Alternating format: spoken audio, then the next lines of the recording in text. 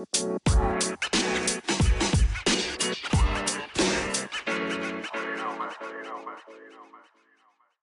doing open and closed body language wrong. Welcome back.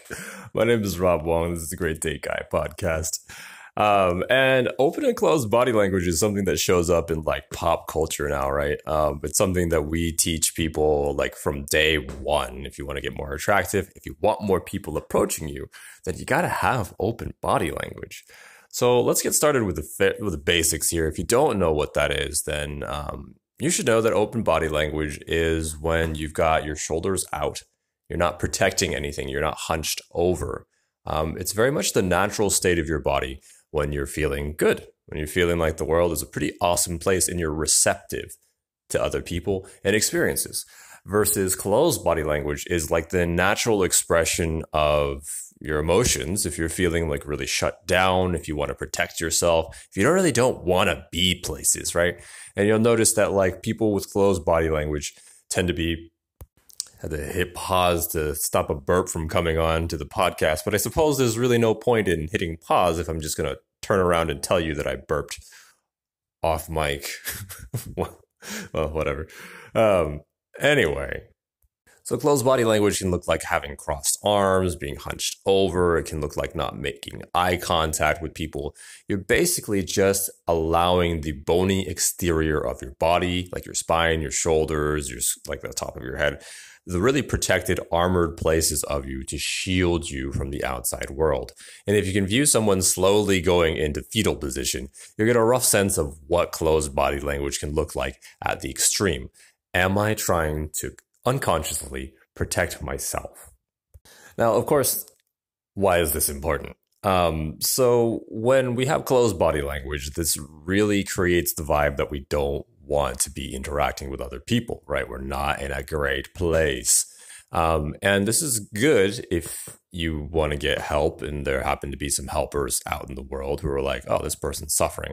I want to make sure that they're not suffering. Those people will check in on you. However, it's also not a good place to be operating from if what you want is attraction, right? Two different energies. In one case, someone is caretaking you, and that's work, that's effort. Sometimes people get resentful over that.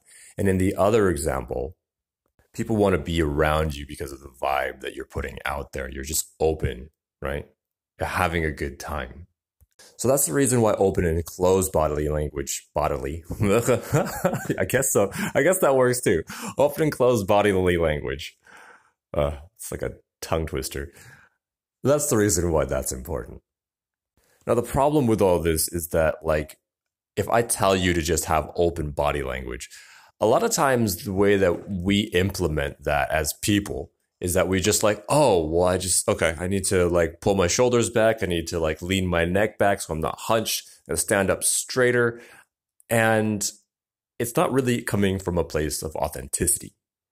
And if I'm really having, like, if secretly in my heart of hearts, I hate this party and I want to leave, right?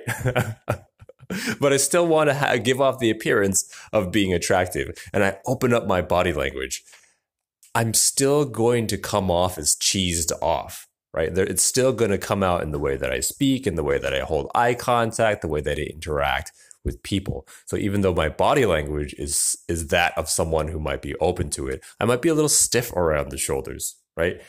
The way we feel finds a way to communicate itself to the outside world. So in that sense, it comes off a little creepy because here's this person that's pretending to be open, but they're actually secretly angry. What is this? Some kind of trap? No one wants to be a part of that. So that's where it all blows up in our faces. So how do you prevent this from happening? How do you actually do open and closed body language? Well, we kind of hinted at that at the beginning of this episode, but let's break it down some more.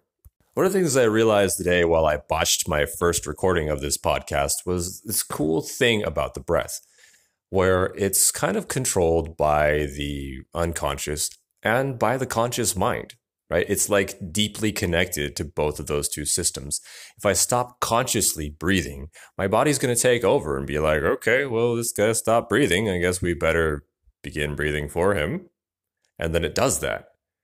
So because it straddles those two systems, it also gives us access to those two systems. The reason why I'm bringing up the unconscious and the conscious mind is because those two are synonymous with the emotional and logical mind. The unconscious mind is where the emotions come from. The logical mind is, where logic comes from. Right? And that's the conscious mind. That's where we think. That's where we deliberately choose. That's where we set intentions. And when we set intentions, emotions aren't necessarily attached all the time. Most of the time, they're not. They're just things that we aspire to get to. And all of human suffering, I'm going to argue, comes as a result of that disconnect between the two. Logically, I know I should be doing something, but emotionally, I am so not on board with this, so I'm not going to do it. Right? I'm not going to do it. I'm not going to eat salad for dinner. Screw you. I want a steak and fries. And usually emotions win out, right? Sometimes we can wrestle it down and win with willpower if we really haven't been that drained by the day. But ultimately, emotions are this like overwhelming, often seemingly irresistible force, right? They're always there. They never seem to run out of gas or steam unless they're the wanted emotions like happiness, right? Or feeling wanted or feeling like a success. And those vanish quickly. But it's the emotions that we don't want that seem to stick around forever. So how do we shift that? Well, it begins by shifting the unconscious mind. And since the breath is something that we have that bridges those two worlds, that's deeply connected to the unconscious, the emotional, and the conscious, the logical, we can use it to shift the way that we think and that we feel. So the first step in all of this, and I'm going to break this down. I can't believe I've never done this before. This is the clearest that I've ever done it, right? The first step in anything when we feel uncomfortable is just to begin to communicate it. We say, hey, I feel weird, like a little bit unsettled, or however we feel. And then we give what we're going to do. Some kind of expectation, some kind of communication about what's going to happen next. Feeling like I'm going to try out some breathing exercises to get out of this space. I don't want to be all like sweaty and nervous. Do you want to join me? And the person will say yes or no from there. And if they're really part of your tribe, they're going to say yes and be excited about that. They're going to be excited by the fact that you're doing this kind of thing around them, right? So this is a filter in of itself. You expressing what you want to do in the moment is going to have the people that like you for who you really are drawn in. Like, oh, this has never happened before. And it must be normal for this person because they're communicating about it. This is who they are. So you can kind of disarm the weirdness of the situation with like basic communication. And from there, you just do the old faithful, right? You do 7-7 breathing, where you go 7 seconds in and then 7 seconds out. And you can repeat that for 60 seconds or whatever the multiple of 7 would be in this case. So 7, 49, 49 plus 8 is what? 50, 49 plus 8? Why did I add 8? It should be 7, right? So it's 56. 56 seconds, if you like. Or you can do, what, 63? 63. It's been a long time since I've had to do math, guys. Give me a break. And once you finish with your breathing exercise, and it really will only take like a minute or two, even if it feels a little bit longer. At the end of it, you'll find yourself naturally in open body language, which is the most ridiculous part. You know, we could go around memorizing all of these rules about like, oh, be relaxed, relax your throat, relax your shoulders, sit up straight, you know, make eye contact for exactly 3.5 seconds before you look away or blink. I could give you all of these rules about how you should govern your tonality. You shouldn't end with an uptone because it sounds like questioning. You shouldn't end with a sharp down tone because it sounds like you're angry at someone. And none of that is actually relevant in the moment, because when we're talking to someone in a stressful situation, because they're really attracted to us, right? We don't want to mess up. So it's stressful for us. All of that goes out the window. All of that goes out of the window. And what actually works is taking a second to hit that reset button so that we can be back in a state of relaxation and ease. And that's it.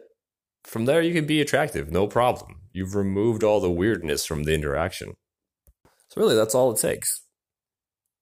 That and go and talk to people, right? Oh, and okay, so this has no relevance right now, but I'm gonna seed an idea for you. One of the things that I hear quite often when it comes to dating is that I want other people to chase me. I want other people to chase me so I don't have to feel like I'm putting myself out at risk. I don't have to feel the pain of rejection because I want to feel desired and wanted because it's just less work when other people are chasing. And if you want that to happen in your life, then two things need to happen. One, start living very authentically and vulnerably so people can see who you really are. Two, get in front of a lot of people. The more people that can see you for who you are, the more that can choose you for who you are.